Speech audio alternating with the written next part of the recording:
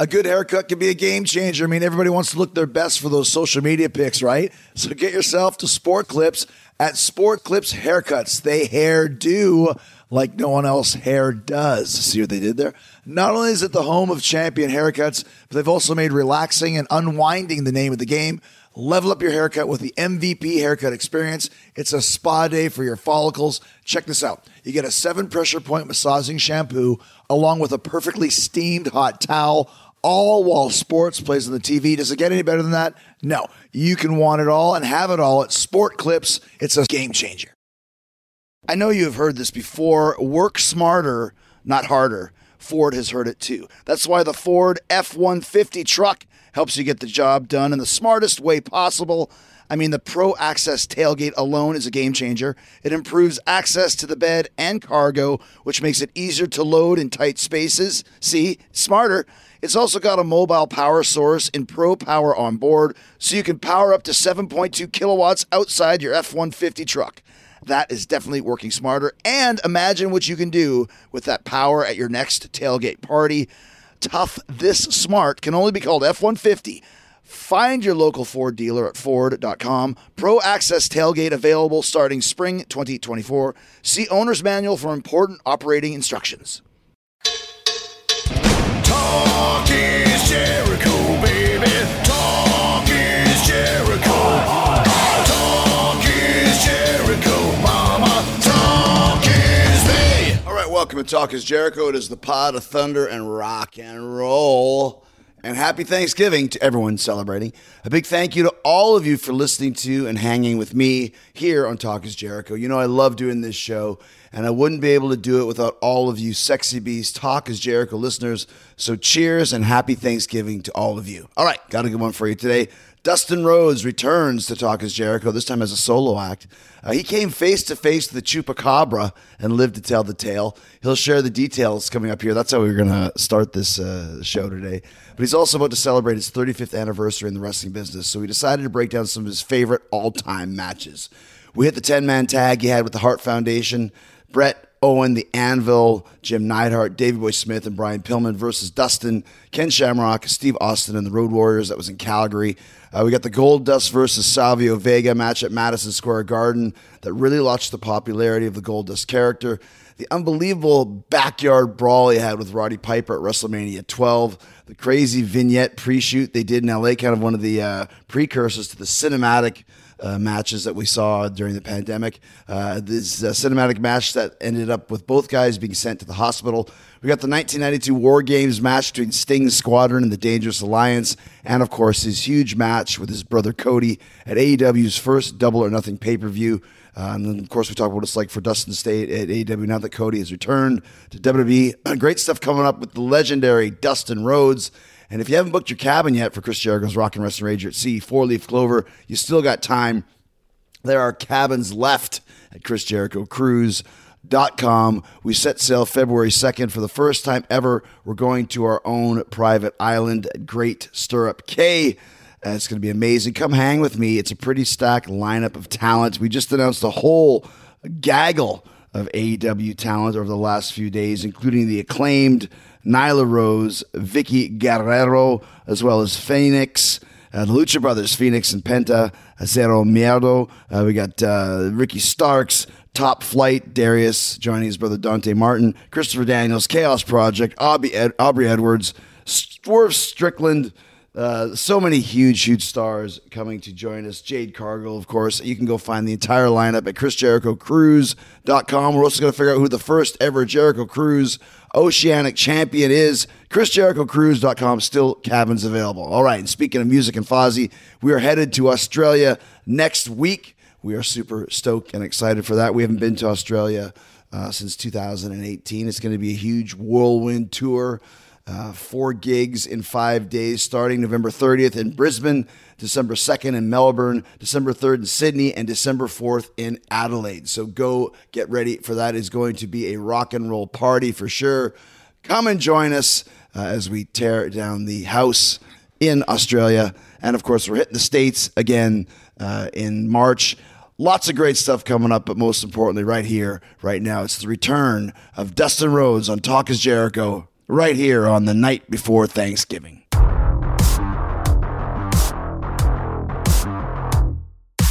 A few months ago, I was reading Twitter and I saw Dustin Rhodes was talking about chupacabras.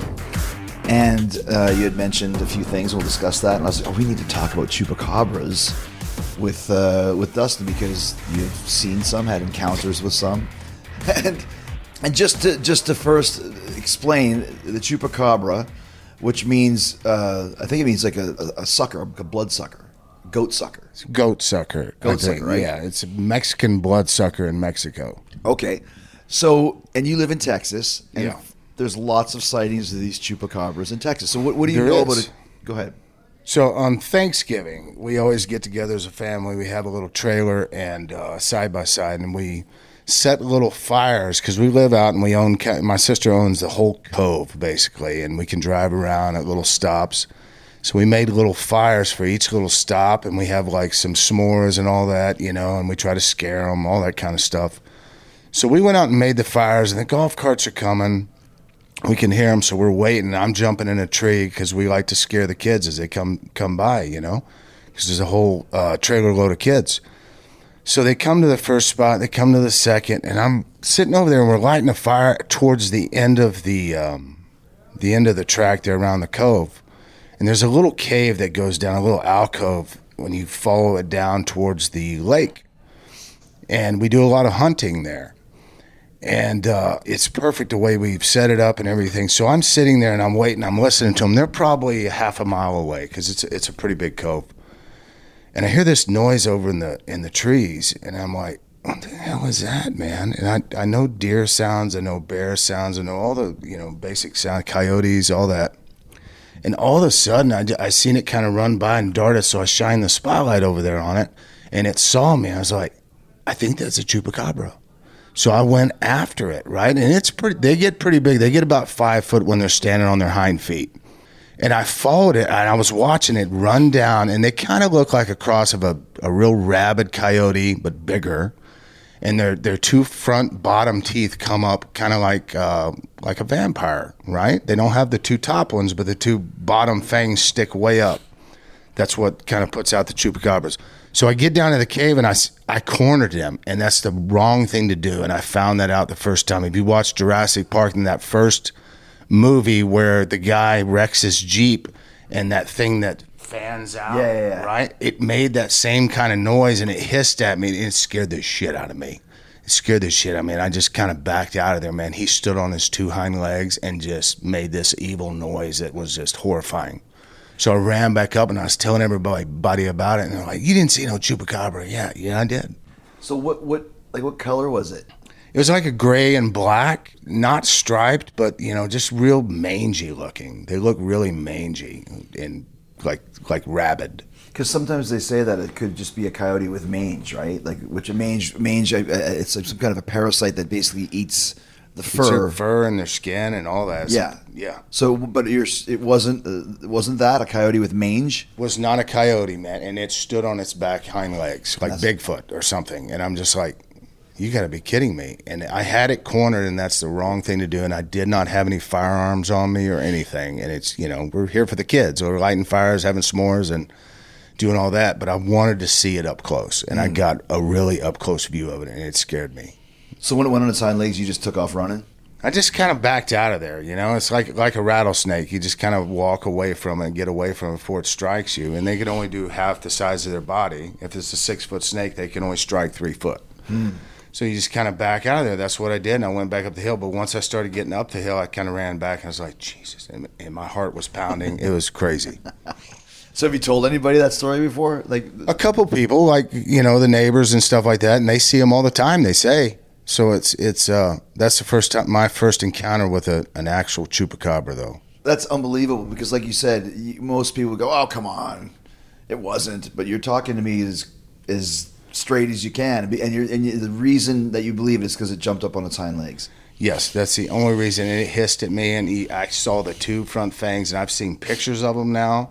And people have caught pictures of them. Some of them are phony and fake, but I've seen the real one, and it looks a lot like them. And they have a a place in Odessa, Texas, I think at one of the agricultural centers there or whatever, of a stuffed one. And it's like, that can't be real, but it is. What do you think it is? I don't know. A dog, coyote mix, something, but with these big fangs. You know, it's interesting because this happens from time to time where they'll find new species. And even there's a form of a rhino that they have found before that they didn't think existed. There's coelacanths, which are prehistoric fish. They thought had been gone for millions of years. They caught one just 50 years ago. So who's to say it's not some sort of, untapped species that we had no idea about? It could be a reptilian that came up from the earth. It's crust, I mean, you got aliens and reptilians that have been here forever. So they say. You got to go put your paint on and go back out there and scare the shit back out of it. I don't know about that, man. That thing scared me to death. Wow. And that was did you say you had two? Just the one, really, that was up close like that. Gotcha. Yeah. Well, there you go. Documented sighting of a chupacabra. And a great way to start a show. We've been meaning to talk for a while about this. Yeah. And we were going to talk also about some of your favorite matches because the reason why this spurred my memory is that we talked a few weeks ago about how you're coming up on your 35th year in the business. And besides you and Sting, I have the most experience here, but you have more. You're one of the few that's been in the business longer than I have. We're all there together.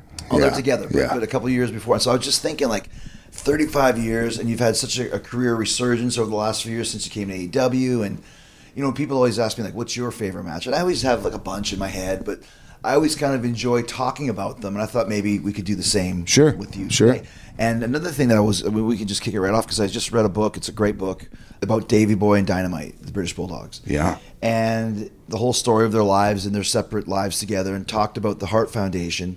The five of them, when it was Brett, Anvil, Owen, Dynamite, and Davey, and Pillman. Pillman, yeah. And they had one of the greatest matches and one of the greatest shows, Canadian Stampede. Now, everyone remembers that show and that match, but they forget a lot of times who the opponents were. And one of those opponents was you. Yes. Shamrock, Dustin, Austin, and the Road Warriors. Legion of Doom. Yeah. So kind of tell me about that match. 'Cause I watched it back, and the crowd was just so crazy, and just the whole build of it. You've been in many arenas, right? And you've heard all kinds of reactions. This has to rank up there with one of the loudest moments I've ever been or witnessed inside the ring. And of course, they're the heels and we're the baby faces, and it switched immediately. It's no, they love the Hart Foundation. They love the Harts here in this corner. And it was okay, well, we're going to be selling our asses off. Here we go. And we all did our little piece of business, but the whole match, it was just, it's the loudest. It has to be. From when I used to watch Dad or the Rock and Roll and Midnight Express in the Charlotte Coliseum, the old Charlotte Coliseum, that was some of the loudest matches I've ever heard because every girl was screaming for the Rock and Roll Express, right? It was like that, man. That Saddle Dome, what is it called? Saddle Dome, right? Yeah. Loud. The acoustics in there were just perfect, and it was sold out, man, just crazy. They built up for that match. It was such a wonderful part to be in a piece of that, Well, because I think that's when Brett and the guys were doing. They were heels unless they were in Canada. Unless they were in Canada, they'd be baby faces, right? Absolutely. But we had no idea the reactions were going to be that big. That big. It was no, you are not the baby faces. These guys are the baby faces. It's okay, well, shit, we got to switch it on the fly, and a lot of people don't know how to do that. Just kind of go with it. How was that team put together? Because obviously the Hart Foundation, there's five. Do you remember? Because I know a lot of that might be a little bit shady memories from that time frame for you too. But it was such kind of a ragtag collection of guys. Was there an angle for it, or that's you're the guys? That to be honest with you, I'd have to really look at it and go back because I can't remember a lot of things that happened. But I do remember that match, and I just don't remember what led us up to that. Do you remember putting the match together? Kind of. It's a lot of, okay, I'll do this to you and you do this to me type stuff. We really didn't have much of a structure. We just went out and had fun. It's like the old days when you just go out there and have fun and call stuff. And today they don't do that, unless you're you. Or, if you and I were working, we would just know the finish and, it's it. That's one thing I We like. just go out and react. That's something I like working with Eddie Kingston. Is we called a couple things back here, but did a lot of it out there. And That's where the magic that's happens. freedom, right? Yeah. Yes. You go out there in different towns, different arenas, right? And you have a set match that you're usually doing or whatever. It might not work in New York City as opposed to Philadelphia. And it's like you got to switch it up. You got to be able to switch it up on the fly like that and make things work. These crowds are different. Deep South is a little different than the North. Yeah, I remember too. It was such a great spot there where I think at the end of the match, Steve gets into like a little bit of pushing match with Stu, and then he gets arrested. Yeah, I remember that. He's I remember walking that. out He was with sitting on the front row. With his hands behind his back. I think handcuffed. Bruce was there too, right? All of them were there. You remember All at the of end, them. every Yeah. heart got in the ring. Yes. How crazy it was. It was nuts. Yeah, I remember that Steve was fun. was giving the finger with the handcuffs behind his back at that point in time. You know. It's good shit. This episode is brought to you by Progressive, where drivers who save by switching save nearly $750 on average. Plus, auto customers qualify for an average of 7 discounts. Quote now at Progressive.com to see if you could save. Progressive Casualty Insurance Company and Affiliates, national average 12-month savings of $744 by new customers surveyed who saved with Progressive between June 2022 and May 2023. Potential savings will vary. Discounts not available in all states and situations. What was it like working with, like, for example, with Brett, and what was it like working with Owen? Did you work with them quite a bit? I worked with Owen a few times. I worked with Brett a few times. Brett, so easy, you know. I mean, just really basic and very easy, but just we had moments, right? And we knew when to take those moments and let things breathe instead of going to the next thing. And it was pretty simple stuff. But I swear to God, man, that stuff still works today if you utilize it. And it's a lot of basic stuff. And there's not a lot of dives and things like that, right? We just heat, come back, shine, you know, stuff like that. And it worked. Mm-hmm. And Brett was one of those that could make things work like that. Same with Owen. But Owen was more of the jokester. You know, and you're in a live event and you've been on the road for 10 days and we're just having fun and he's just, you know, trying to rib me in the ring or something, you know, and trying to break me or crack me a little bit and you're having fun. He was one of those that just always, everybody loved him. He was the jokester and you always got along with Owen, man. It was just, he was such a good kid to be around, right? All of them were. Brett too, man. I love being around Brett. One of the best. It's crazy, too, when you think about that. Out of those 10 guys, I think there's only 4 of you guys that are still with us because both Road Warriors are gone and all 4 of the Heart Foundation. Brett's the last one when you see that. I think right now, like you, me, Brett, you could say Sting, like, we're the kind of the last of our kind, right? And you have all these new kids, and do they listen? Sometimes, you know, but it's like, if you're a big fan of pro wrestling, you're always studying, you're always watching the past because, hey, man, without the new, you know, without the old school, there is no new school, right? So that's how you grow, right? It's progress, and you take a couple things that you've never tried before, like for me personally, and then that sticks out in their mind. Well, Dustin did a Canadian Destroyer. Why would he do that? I don't know. I just did it, but that kept me alive for another month or two. And it's like, wow, man, he's 50 and he's doing this. It's whatever I can hold on to like grow my personal brand and make it better and stay in the best shape that I can. But that's it is smart to and do that, things though. smartly. But it's smart to do that. Like you talk about the Canadian Destroyer, and I remember when you first started doing it, and why wouldn't you do it? Because it's like, why would you just want to do the same moves always? But when you do something new like that, like you said, it stands out, and it's like, oh my gosh, it's like Sting jumping off the frickin' tunnel. Yeah, It's like, why does he don't have to do that. No, he does have to do that. And you have to do that, and I have to do it, because that's how we are as performers and as athletes and as professionals. We have to keep pushing the boundaries, right? Have to. Yeah. If you get complacent, you're going to be dead in the water. And it's happened a bunch to me. And I got to like go back to ground zero and say, look, what can I do to bring some life back into my character? Whatever, if it was gold dust, if it's dust in here, or whatever it is, I need something. I need a spark.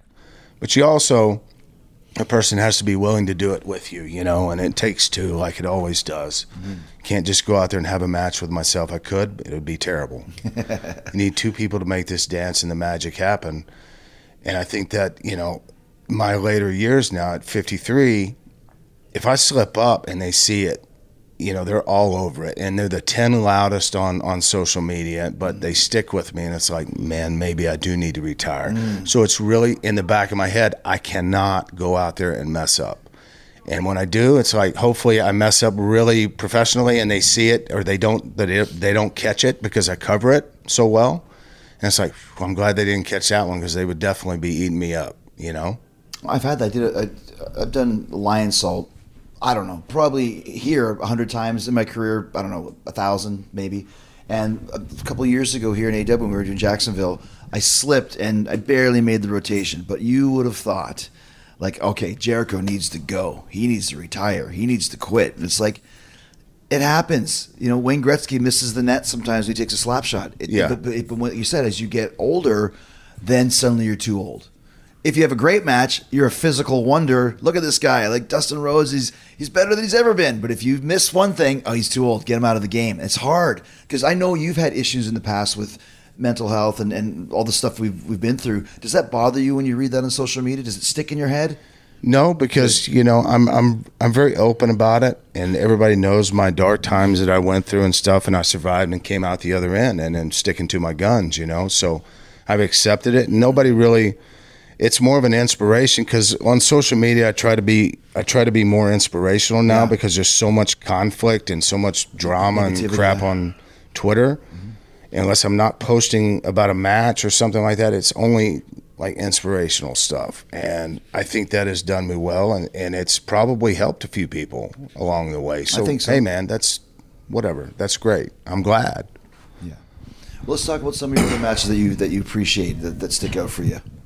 You and I have talked about the Cody match. So that's really up there as one of the. I don't know if we really have spoke about it on the record before. Let's talk about that, because that was still one of the best matches in our company's history, and it was early on, maybe the first pay-per-view or second pay-per-view, something like that. First. How was that working against your brother? And let's kind of go into that, because it was an all-time classic for sure. So a lot of people know, because I've talked about it, about me pitching to Vince constantly. You know, like 6 years in a row that I wanted to work my brother on WrestleMania. And to be honest with you, you know, they just said it wasn't good enough to be in that position. We had a match at Fastlane with Stardust versus Goldust, and it was terrible. It was awful. The finish came off a little awkward because his shoulder came up, and there was a 3 count, and it was bad. And it wasn't in Cody's heart. It really wasn't in my heart, you know. So you kind of you go through it, and then I leave and I come here, and it's like this opportunity opens up to have this WrestleMania moment on Double or Nothing, our first pay-per-view. You know, let's give it all we got, and it was a 2 promo build. I think the story was already there. It was already built up over the years, because I'd expressed it that I wanted this match, and now it was, hey, we need to deliver it. And him coming out and me being from WWE and not knowing this crowd, if they're going to react to me in a good way, because it's more of an independent kind of crowd that have come together for this new revolution. And they responded to him, and I knew he was over, right? And it was great. He's doing the best work in his career. And he hit the throne, man, and the whole thing towards Hunter, and you know, the big throne with the sledgehammer and all that stuff. And then my music hit, and they responded in kind, and I was like, because I was really nervous. I was 50, I hadn't worked in several months, and I was just like, man, I'm going to blow up, I'm going to do this, I'm going to do that.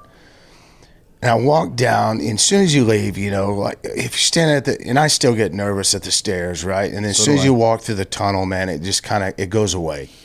And everybody just kind of disappears. And I got in the ring, and we just stood there, and we stared at each other, right, with the announcements, and it had the big fight feel, to me at least. And then I pointed up, you know, and it was a real emotional moment, and I could see it in Cody's eyes, and it was for me, definitely. And they started chanting Dad's name, so I knew he was there. And it's like, okay, you can see everybody in the audience, but you can't see them. right? And you can hear them, but you can't hear them. You're so laser focused on what the job is and what needs to be done. And we went through it, and we could have missed 1,000 things in that match or botched 1,000 things, and it wouldn't have mattered. It was just like the stars aligned for that match, and we just went through it, and there was more emotion, more investment in the audience, man, and they felt everything, and we took them on that ride, and we told a nice little story with it, and they were crying. Grown men in there crying. I was crying. Everybody was crying, man. And it's like these hard-ass men in the audience are crying. That's what I want to do, right? I want to invoke that emotion from somebody. And I tell the kids in my class right now all the time, it's not about the move sets that you do out there or what you say to the audience. It's how you make them feel. It's the story. If you can make them feel something, they're not turning the channel. And that's what we want, right? They're going to come back for it. And they were there that night. The stars aligned, and it was damn near perfection. And it was a good feeling that, I had that behind me. I lost so much blood that night, and I was really kind of messed up with that, with dizzy and everything. And I was getting dizzy in the match. I was giving a superplex off the top, and we almost teetered. I was like, we got to go now. So I went, and we made it. Otherwise, if I'd have waited another second, we would have ended up like on the ropes. So you really felt it. I felt it big time. I lost the most blood. I'd been out of practice. It's been a long time. We're not allowed to do that up there. Right. And it's like, all right, let's do this. But we made it work, and it is the funnest time I've ever been in a wrestling ring. I know Cody, he's got some other matches that he likes more than this one. But for me, that was tops. There's some great ones out there, but that was the one that really stood tall and still stands. You know what's great to me? Because remember, it was a 2-promo build, and I think it was based. What was it even based around? Who's the better Rhodes, or what was your basic? Cody was like killing the Attitude Era. So he was killing the old, and bringing out the new Dustin or whatever, And it was. But like Pat always used to tell me, like even for this weekend with Bryan Danielson and I, it's like there's really not anything more we need to do. The match is made. There's certain matches that the match is there. You don't have to do a heat angle or a couple promos, whatever the hell we've been doing, but everyone wants to see it. And it was the same with Cody versus Dustin. And the best part was after. With Cody's speech, where he said, I can't remember the exact words, but I don't need a opponent, or I need a brother, or I need whatever. What was that? What did he say again? He said, I don't need a partner, I need a brother, or something. Was it? I need my brother, right? I Right. don't need a partner. I need my brother for the big, the Young Bucks, for the Fight for the Fallen, for the second one. Yeah. And it was a throwback from what Dad said to me in the ring. One of Dad's greatest promos he had, not the Hard Times promo, but it was like Arn had turned on me, and it was a throwback from that. I don't need another partner. I don't need this. I need my son. And it was an emotional moment. So he did a little throwback to that, and they felt it. It was so good, man. So good. I'm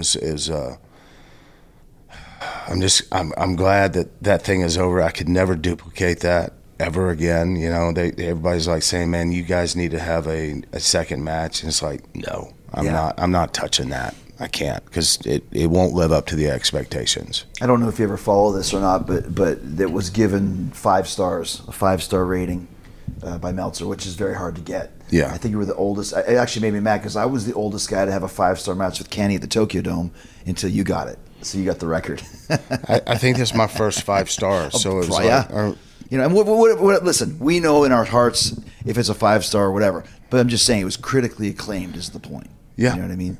And I remember talking to Dave that night in the scrum, and it was pretty cool seeing him there, because me and Meltzer, like early on, I don't know. It's like, all the guys talk about, man, you don't need to be talking to Meltzer. You don't need to be doing this. Right.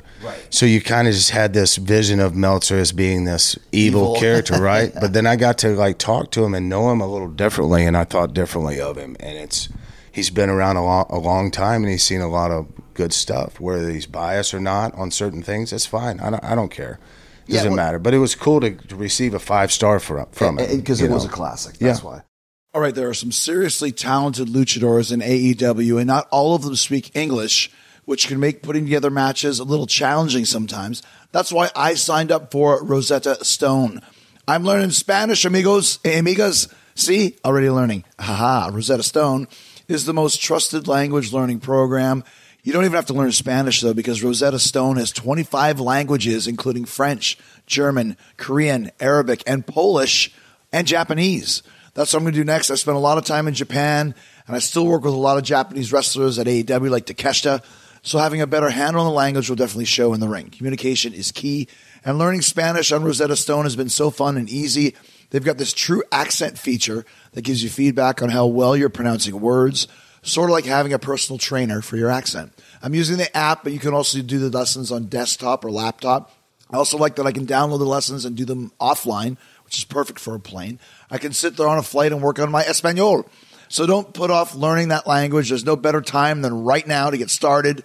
For a very limited time, Talk is Jericho listeners can get Rosetta Stone's lifetime membership for 50% off. Visit rosettastone.com/Jericho. That's 50% off unlimited access to 25 language courses for the rest of your life. Redeem your 50% off at rosettastone.com/Jericho today. That's rosettastone.com/Jericho. Do it today.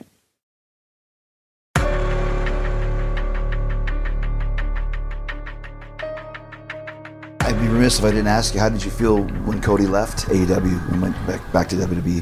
Kind of down a little bit. It was, but you know, he's still young. There's such an age gap, 16 years. So now he's kind of in his prime now, but watching him return on WrestleMania was just huge. And you know, I'm not going to miss any of his stuff. And he's on the rise to become a champion. You know, and I really think he's set the tone for that in his last 8 years of work and things that he's done and he's built up. He's very professional. He's very different than I am. We're two completely opposite people. I mean, he has that creative mind like my dad had, you know, and I'm more the grunt, the worker in the family. Mm-hmm.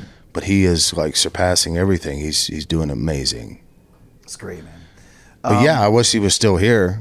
Yeah, you know? I get a text from him actually quite frequently, and he always says, "I miss you guys, man. I miss you guys," and I do miss having him around. You know, I do.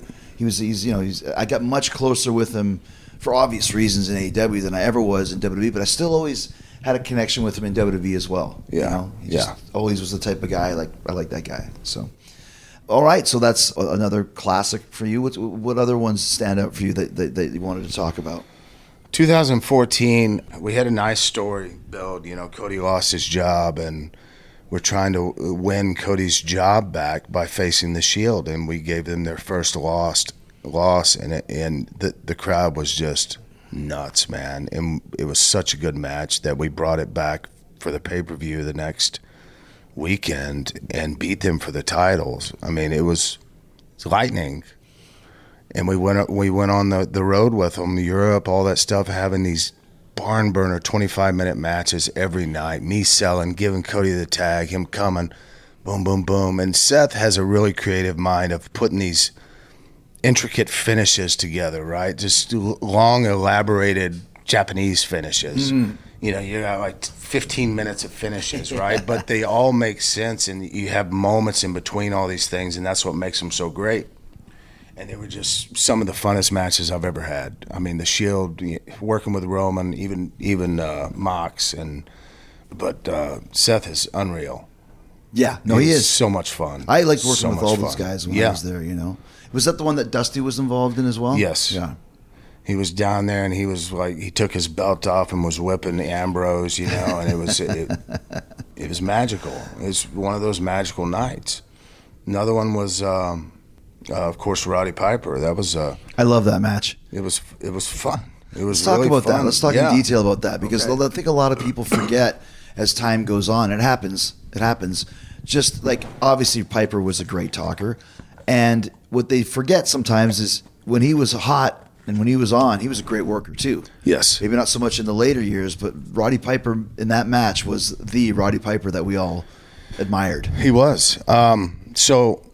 I don't find out because I'm supposed to wrestle Razor Ramon, right, in a Miami street fight via satellite. For WrestleMania. Yes. And this is when Goldust is super hot, but as a heel. Yes. Almost the kind of the transgender type of a cross-dresser type guy at times. Yeah. Very freaky. I think they said androgynous. Androgynous, and right. Vince said that the first time when he presented that character to me, I was just agreeing with him. I had no idea what the hell that meant until we hung up the phone and I looked in the dictionary and I went, what did I just sign up for?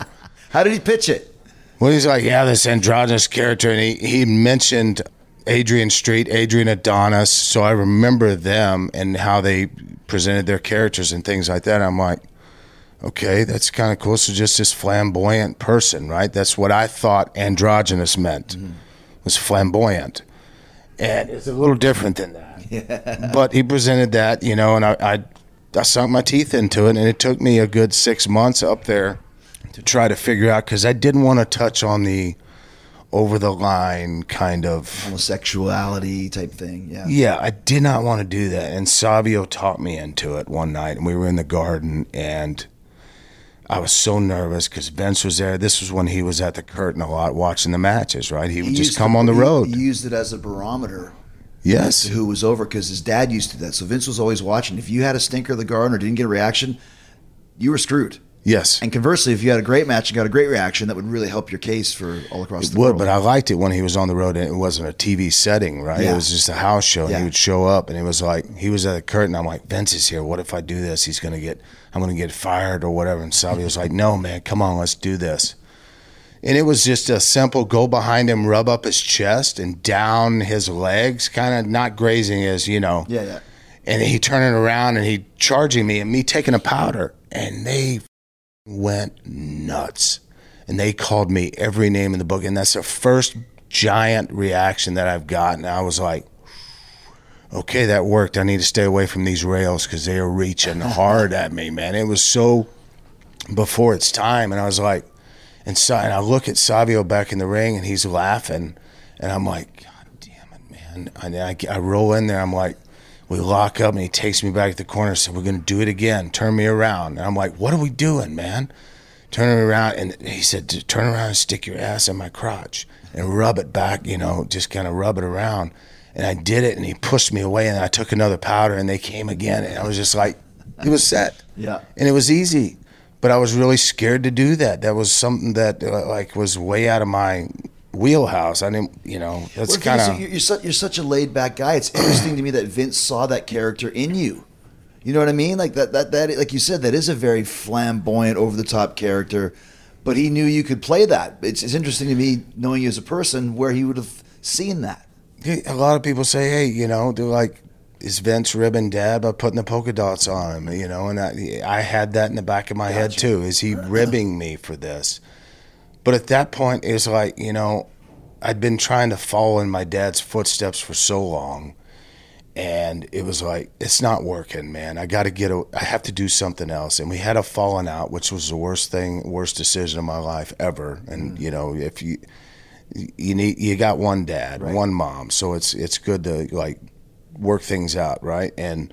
But we were in that downtime where we weren't speaking to each other, and Vince had just called me and he presented that, and I said yes. And I remember my dad's reaction. He told me about it, and Cody was little, and he's sitting there playing with his action figures, and they're watching Raw, and here I come. And Cody tells the story that he looked back at Dad's face, and Dad's face was just like, what? He didn't know. Yeah. He didn't know. And now his son is dressed up like this, right? And it's at Running the Road's name or the legacy. I don't look at it that way. I just look at it as me stepping into my own shoes and trying to do something on my own, and did it. Yeah. And it worked and got over, and you know, it went through a lot of transitions and different character switch-ups and changes. And when he took away the over-the-line stuff, because it was pretty harsh towards the end of it, or like around 98, 99, he started pulling it back a little bit, and I couldn't understand why. But I was young still, right? I was just like 26 years old or whatever, and I was like, I couldn't understand why he was doing this. It's so over right now. Why are you doing this? So it's like, we need to do something else. So I had pitched the artist formerly known as Goldust and brought in Luna, and I suggested Luna because Luna fit that, man, and I knew Luna, and she was great. And it worked a little bit, but that just gave it a little more, you know, Goldust, a different side of Goldust. You know, now he's just a freak. Mm-hmm. Now he's just this creepy freak, just will do anything, right? And everybody saw that I would do anything, and I would do anything to continue try to get this character over, because I love wrestling. I want to make whatever I have work because this is all I know, man. This is all I've ever wanted to do. And it's like, hey, man, let's find a way to make this work. And then it became, after that Goldust was no longer hated, that they just kind of fell in love with the character wherever I went. And you do a little bit of the mannerisms or whatever, and they remember that. And that's where it kind of went from there, right? And it's like, I didn't like wearing the wig anymore, you know, and stuff like that, and got rid of the wig and the robe stuff, and every once in a while I would wear it, but I hated wearing it after that. You know who's living large at my house? My 3 cats, Mr. Mittens, Indy, and Snickers. And you know why? Because we switched them to Pretty Litter. Okay, so it's really me and my wife and my daughters who are living large, thanks to Pretty Litter. Because Pretty Litter's ultra-absorbent crystals trap odor instantly, so no more bad cat smells in the bathroom. Pretty Litter crystals last up to a month, so less cat litter box cleaning for all of us, and less fighting about whose turn it is to clean the litter box. I got to deal with this fight every single week between my daughters. This makes it so much easier. Pretty Litter also ships right to our front door, so no more last-minute mad scramble runs to the store because we're out of kitty litter. And Pretty Litter has another cool feature that makes life just a little easier. It helps us keep tabs on our cat's health. It changes colors so you can monitor early signs of potential illnesses like urinary tract infections and kidney issues. It's easily the best thing we've done for ourselves and our cats in a very long time. Like I said, Pretty Litter helps keep tabs on my cat's health and keeps odors down. Those are 2 big wins in my house, meow. You and your cat are going to love Pretty Litter as much as we do. So go to prettylitter.com/Jericho and use code Jericho to save 20% on your first order. That's prettylitter.com/Jericho. Code Jericho to save 20%. Terms and conditions apply. See site for details.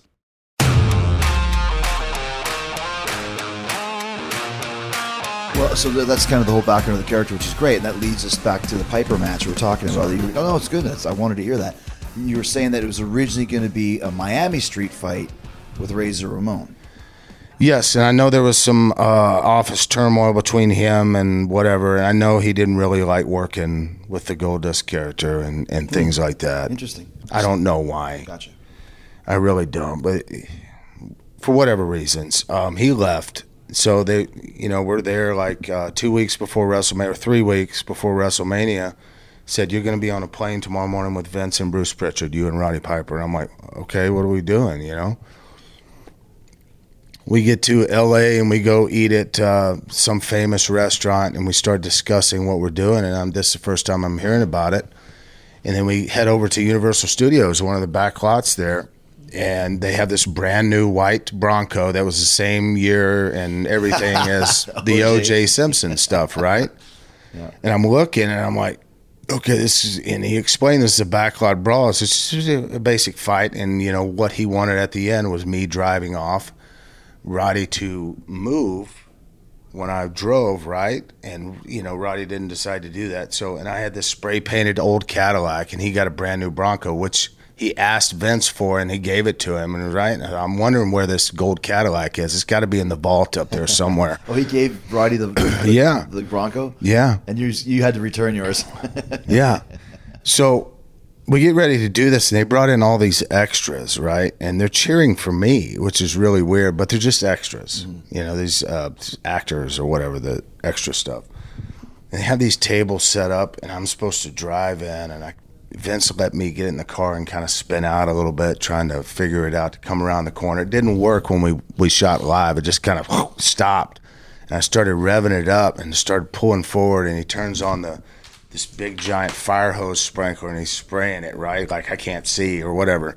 Start driving forward, I stop, and he picks up a baseball bat, and he starts bashing the glass in. He came on this side right here, and he bashed it in. And we got cut up from it. So I crawled out the other side, and he started kicking my ass. And I got one piece of offense in this, and that was a nut shot, just a low blow. And I wanted to get juice in this, and Vince didn't want it at all. So I asked Roddy to bust me open the hard way. And you'd think a veteran of his stature would know how to do that, right? So he gets me on top of the hood, and I said, okay, go. And he hits me square in the forehead so hard, right? And I'm feeling, and there's nothing there. I said, do it again. He hits me again, and he breaks his hand. He broke his hand on my head, and you can see it on the second shot to the forehead. And I had a bad concussion from that because he threw me in this big trash can. But he broke his hand. There was blood on us from the glass and all that, the baseball bat he would hit. But him being an actor, he knew how to swing it. Right. But you're in the heat of the moment, and this is a one-take thing. We can't reshoot this, right? So it's like, okay, we get to here now. You throw me into the trash can. Now I'm on the floor. You throw me at a table with all this catering food or whatever. And then there's my shot, right? And there's my uppercut. And I get in the car, and he rolls kind of backwards by his Bronco. And I'm supposed to clip the Bronco and then drive off as he gets out of the way. It didn't work like that. So I revved up, and I'm watching Roddy, right? And I'm looking at the Bronco, and it's too close for me to do this and that. And I'm looking at his eyes, and I'm like, please move, please move. So I started going a little faster, and his eyes just got really bright. And I'm like, move, move, move. And I keep going. And all of a sudden, he jumped up at the last second. His knees went boom, boom. And he landed on top of the hood, and he's holding me. He's looking at me in a deer in the headlights. And I'm looking at him. I'm like, get off the car. Get off the car. I thought I just ran over and killed Roddy Piper, right? Because I hurt his knees, and they hit hard. Right. Was he trying to do that? I think he wanted to do that. Yeah, right. Just because he's a stunt man in Hollywood, he's done that kind of stuff, right? So he finally rolls off, and I drive around the block, and we stop take. Right, he gets in the Bronco and chases me. Right, but in the meantime, when I hit him and I cut the corner, I knocked a dumpster. It started rolling to the head, the vice president of Universal Studios. Rolls Royce, and the cameraman is holding the trash can while he's filming me, right? So he keeps the Rolls Royce from getting hit. Right. We drive off, and we come back, and all the extras are there, and I'm treating it like a shoot, and Roddy's up in the bathroom, right. And I'm watching it back with Vince right there, and they're like, "Great job," and I'm cussing at him, "Shut the f up! This shit ain't." I'm being kayfabe like $1 million, man. I just really. And it was so good. I went upstairs, and Vince and Bruce, they took us to the hospital. They're sitting in the hospital, and Vince is on a payphone while I'm waiting my time, and Roddy's getting his hand wrapped up and all that, and I go in, getting a lot of, gimmicks and things, and it was like, I have a concussion. We get in the car. We go to the, right? We go get some beer. Get some go supplies. Back to the hotel. We fly out, and then 2 weeks later or 3 weeks later is WrestleMania. They have our cars there, parked in the parking lot, covered up, right? So 2 days before WrestleMania, we have rehearsals and stuff, and I go up to Vince and I say, hey, because we weren't wanting to put the Intercontinental title on him, but we weren't wanting to beat him either, So it was like, how can we get out of this finish? So I suggested, hey man, what if he pulls my suit off and I had lingerie underneath my suit, right? He's like, oh God, that's a good idea. So me and Terry, we went to the Fredericks of Hollywood on whatever Melrose. Melrose Drive or whatever, and I said, let me try that on, right? And I put a couple things, okay, this works, and I had the garters and everything underneath, right? And it was like such weird stuff, but I was just, really thinking outside the box. How can we make this better? And then they plugged it in, and we started the fight scene. They came on WrestleMania day. They started the fight scene. Then they went to a match. Then they came back, and they see the plugged in O.J. Simpson chase scene, right? It wasn't actually Roddy. It was the O.J. scene, right? And then they go to another match, and they come back. Oh, my God. And the announcers are telling, are they coming to the pond? Are they coming to Arrowhead Pond? It looks like they're heading this way, right? Right. And, finally it gets time for us, and we're sitting in the back of the parking lot. I think Kasama was the one who gave us the cue to go. Right. I think she was there. And I'm supposed to drive through the barricade, right? And then Roddy's supposed to give me a count of 5 before he comes down. And the time I get down there and I open the door and get out, he slams into my door. So it didn't work like that, right? So he said, go, right? And the cameras are on us, and I bust through the barricade. He's right on me. And I'm looking in the rearview mirror, and I go down that little ramp at the pond, right? And I open the door, but he's so close to me, right? I open it, and it's slung back. And he just right into the side of the door, so I crawl out the other side. And I run inside, and it's when they had the tunnel entrance, right? And I'm right there, right at the tunnel, and Terry's there, Marlena's right there, and she's like, and here he comes, screaming and yelling and finding me. So I start backing out of the tunnel, and as soon as I enter, man, they just went, right, just this huge boo, and I start backing up, and his music hit, his bagpipes, and it was deafening, man. It was so cool.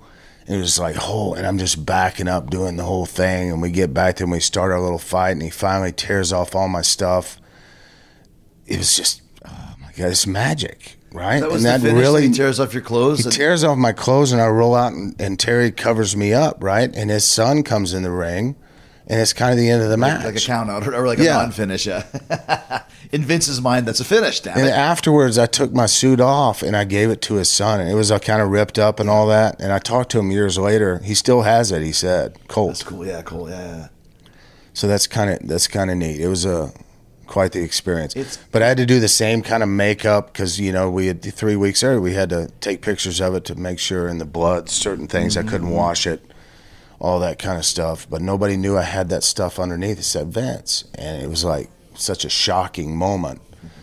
And it really set the Goldust character off at that point. And it was on a run then. And it was nice. It was really cool. It's interesting. I don't know if you know this, but the second Stadium Stampede was half taped, and then the finish was live. That was that concept was taken from your match with Roddy. Same idea. Would the Roddy match be the first cinematic match?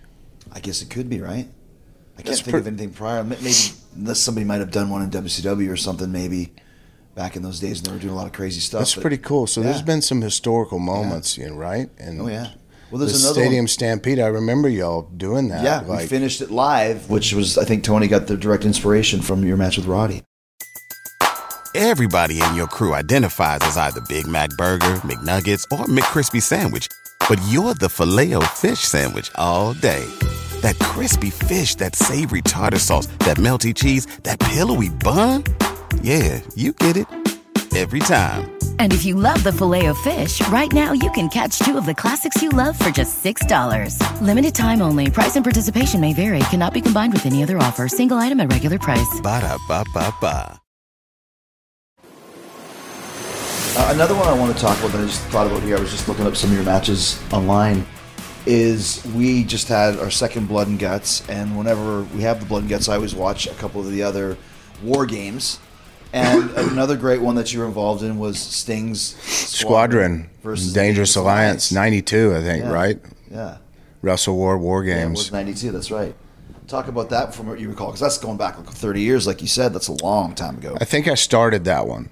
Yeah. I think it was me and It was Ricky. Arn? It was Steamboat, Wyndham, Nikita, Dustin, and Austin. Sting versus Rude, Steve Austin, Arn Anderson, Bobby, and Larry. I think you might have started it with Steve. Or did you start it with Arn? I think Steve. Gotcha. 'Cause we both got some juice. It was a really good moment, man. Yeah. It was fun. It's probably one of the funnest matches I've ever been involved in. And to be in a few of those was really cool. And just using both rings, it was neat. But me and Austin, man, like when he was really hungry in WCW and I was really hungry, not to sway off of this War Game please. story, we would be on the road doing these 25-minute matches, just trying everything we could and really working hard, blowing ourselves up, slugging each other hard, just real snug work. It was so much fun. And I remember one night we were in Phoenix and it was a fair show. Okay, so they had some of the fair audience come in. And Grizzly Smith was there as our agent, right? And we said, hey, can we go out and get some juice? It's a fair show. But we were just hungry, having fun. So we did. We went out there, and I'll never forget it. And I love Lex Luger, right? But we came back, and Lex looked at us like we were just nuts. We're just two boys loving the business, trying to elevate. And you see where he went. You see where Austin went, and I've had a great career. That's right, yeah. And I've done some amazing things, but it was just us wanting to bring and get the most magic and, touch the audience. I think that's what we do as performers, is try to make them feel something. And we did, and we always did, and it was really good. And it's like, and this leads to War Games, right? And Austin's in there. Here we are, man. Two guys that just want to make this thing better and you're fighting for 5 minutes before anybody gets in there, and then everybody starts rolling in. It's such a crazy match, but it was really structured nicely with the, you know, everybody comes in at every 3 minutes or whatever it was, 5 minutes. So there was always the flip of the coin, you know. We always lost the odds, so it was like, I think was Medusa in that one, when she was on top of the cage, and Paul Heyman was there. Yeah, each had a manager throwing the phone in and all that kind of stuff. So good, so visually cool, man. But I liked the cage when it was like that, because you could do a front atomic, and their head would hit the middle. It was fairly low. I did that with Arn a couple times. It was so cool, and visually, it's really neat. It's like, oh shit, he hit his head. Yeah. And it's like, you couldn't, like, if you're on the top rope, you couldn't like really jump out. You'd have to duck to do a clothesline because it was pretty low, right? Ours here was a lot higher. Oh, it was very high. Yeah. So it's like, but it was cool that we could use the top. You could hang on it and kick somebody or drop kick somebody or whatever. So I loved those cages. Was Dusty booking at that time frame in '92? Yes. How was it for you being the proverbial booker's son? You know, back then my dad, you know, as a lot of dads probably do, they, you know, in this situation, you know, he's always, that could have been better or whatever, right? You know, the later years, he was so proud of me and he said so a lot. But back then, when I'm trying to find my own way, it's hard on you. And he didn't push me to the world title, you know, like, say, Eric Watts. Right. Or they tried to really push him, and they didn't bite for that. So he made me work hard for it, which I'm really glad. And, yeah, I got the United States titles and the World Tag Team titles and all that. But I didn't get any farther than that. I was on my way for that, and then I got let go.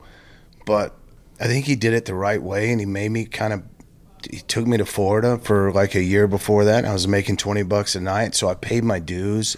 But I was working every night and learning in front of audiences and even small audiences, working every night, though, instead of just in a training school. Which is what you need. In the reps. Snake pit with, you know, Mike Graham and Steve Kern sweating it out, which we did that at the beginning. But that's where you learn, is on the road. Where you learn is in front of people, and by trial and error, you're trying these things. But for me, for the first 3-4 years, I didn't say a word. Back then, you had 95% of the people could work, right? And everybody else that was green coming in, you just shut up and listen. That was the rules. You shut up, you do what you're told, you listen, and I did that. And you're working with Barry and Arns and Ricky Steamboats and Bobby Eatons, man. They led you to greatness. They made you look good. They knew what their job was. Whether they did it because it was Dusty's son, I don't know, but they made me, and they learned me how to work. And, you know, those are my teachers. Those are my real teachers in the business. So if I ever make it to the Hall of Fame one day, they're definitely going to be called out as being my teachers. And I'm just glad, like, Steamboats are still around and Arn's still here with us. And, you know, as much as the business changed, you know, a lot of the old timers maybe get a little jaded or whatever about the business and like, oh God, you know, this and that. But I think they also understand that there's growth, and it's not 1985 anymore. And it's, the smart ones do. Yes, the smart ones do, and they grow with it. You either grow or you get the. We did, right? Look at we're those guys now. That's true, though. Yeah. You mentioned Steamboat a few times. There's a great one of you and Steamboat, because you teamed quite a bit versus Arn and Zbyszko. I don't know if you remember that specific match, but that was a good one. Well, it's the first time we did the car angle. The same thing we did with Jake when he broke my arm in the car door. It was the same setup. We were just in that city. Where was it? Charleston, West Virginia. Yeah, we were just there. Charleston. And it was you put a little piece of board. We pull up in my dad's Mercedes, like Barry was driving it, right? And we get out and we start the fight right there, and they slam the door. I think this was the week before or whatever. They slammed the door in Barry's arm. So now I had to find a partner. I had this mysterious partner. He came out in the big dragon suit, Savannah, Georgia. I remember it, and it was in one of those crowds that was loud. When we won the titles that night, it was so loud, and people remember those, right? Yeah. And it was. I'm just listening to Larry and Arn. Larry was more the, you know, you really had to really kick him in gear for him to want to go and do anything, right? But he was so good when he did. When he was working, man, and that night was like perfect. And Ricky got that comeback, that hot comeback. Such a reaction when I took the thing off his head and it's Ricky the Dragon Steamboat, right? If you didn't already know that, Right, with the yeah, Dragon Dragon, head, right? But it was so cool. And we won the titles that night, and it was just like, wow, it's one of those moments, you know, that stand out. I mean, I've had a lot of them, but not like those, you know, like the ones we've mentioned today that really just stand the test of time. And I think Cody and mine's match it'll go down for at least a decade as being one of the, I really do believe that is one of those that they remember. One of the matches of the year that year. There's another, as we wind down here, there's one more I want to talk about, which is probably your other greatest AEW match, which was you and QT versus the Butcher and the Blade. Oh, jeez. Remember that one? You forgot about that one, didn't you? Yeah, the bunkhouse match. Bunkhouse match. Remember how good that was? It was good. I have forgotten about that until right now. I just looked up the best match of Dustin Rhodes as we've been talking, and I saw this. Like, I forgot how good that match was. It was a lot of fun. I mean, we had some gimmicks in there, and we had QT, man, came off a 12-foot ladder, and it's like his hip was hurting for a month after that. Yeah. I mean, Shawn Michaels would do it like nothing, right? But QT came off. I remember getting handcuffed. This wasn't supposed to happen, right? Because Lee was supposed to come out and help me with the key. And I was handcuffed to the corner, and Blade came over and hit me, and it knocked my balance off. I was on the apron, and it ripped the handcuff off. Oof. And it squeezed my arm so tight. So this one piece is on my arm the whole match, right? And then we go over and we do a big stunt with me and Butcher into this bed of nice soft landing stuff, right? But, you know, it was like, we should have made it a little bit deeper. Yeah. But whatever. And we can make it back to the ring with all this stuff going on outside. Bunkhouse, I love bunkhouse matches or bull rope matches. They're fun. Bunkhouse are more Basically fun. just a big street fight with Gimmicks. farm stuff. And they Bunkhouse put a lot of the, you know, those kind of props out, and it was kind of cool. And then, you know, we had the finish, and it was a nice little match. Was that still when we were working in front of no people, or did we have people there at that point? We had people there.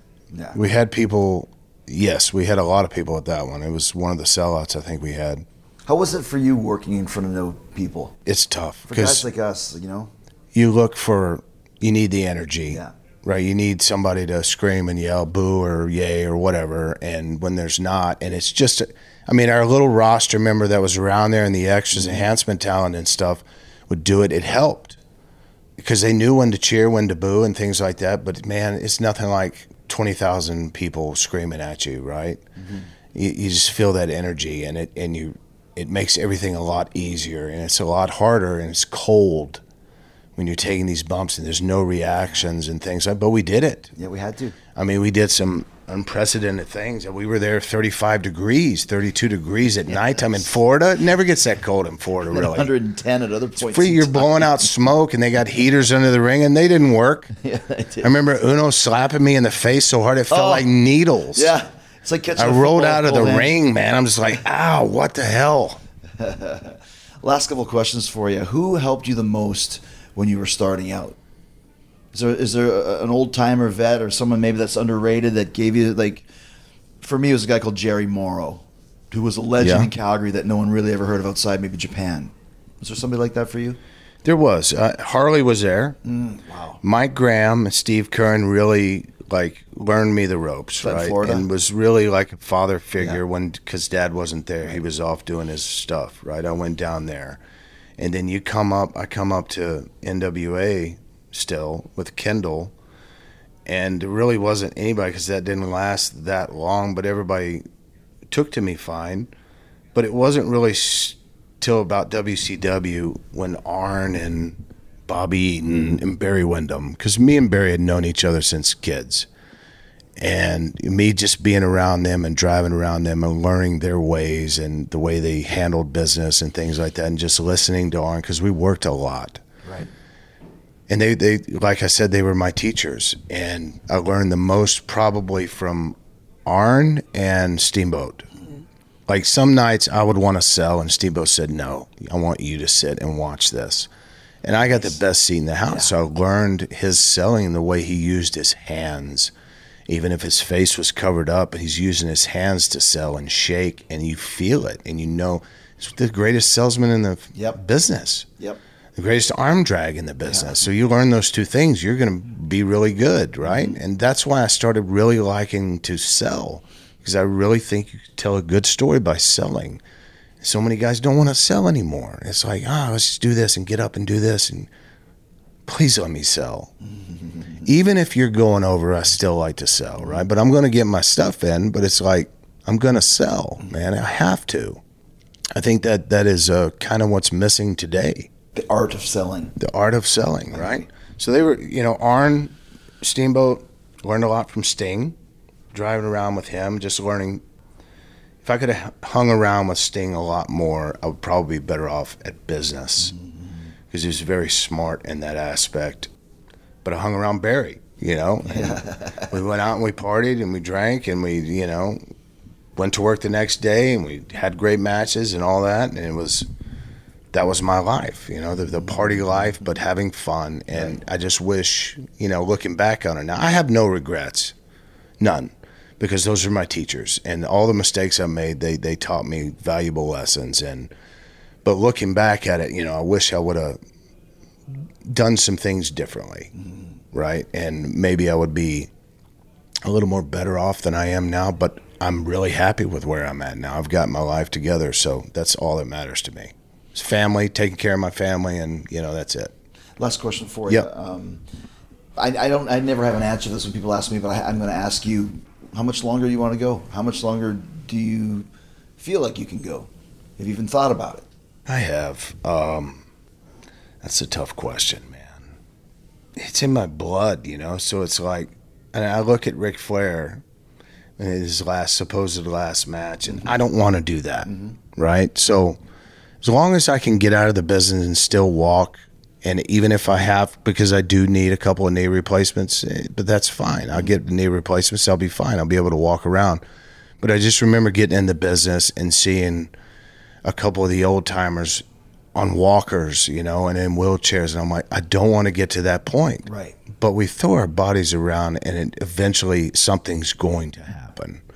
So if I can get out of the business where I can still kind of semi-enjoy walking at least, and enjoy the rest of my life, that's fine. But I love the business, so I want to be connected to it in some way, whether it's just backstage coaching or whatever, because I really love coaching. It's a lot of fun for me. A lot of people don't like it. I love it. I love putting together stuff for these kids to try to figure out. And my vision is always different than their vision, and I see them do it, and it's like not my vision, and it makes me mad, but it's what they see my vision as being. So I understand it, and I'm patient with that. And I love to tell them, hey, man, you did this, do this next time, and then they go out and do it, and it works for them, right? So that's kind of the knowledge that I want to pass on. So that's my legacy now, is passing on my knowledge to the younger kids. You're one of the all-time greats, man. You are too. Well, we're the last of our kind. We are, and it's great talking to you. Thanks, Dustin. You too, buddy.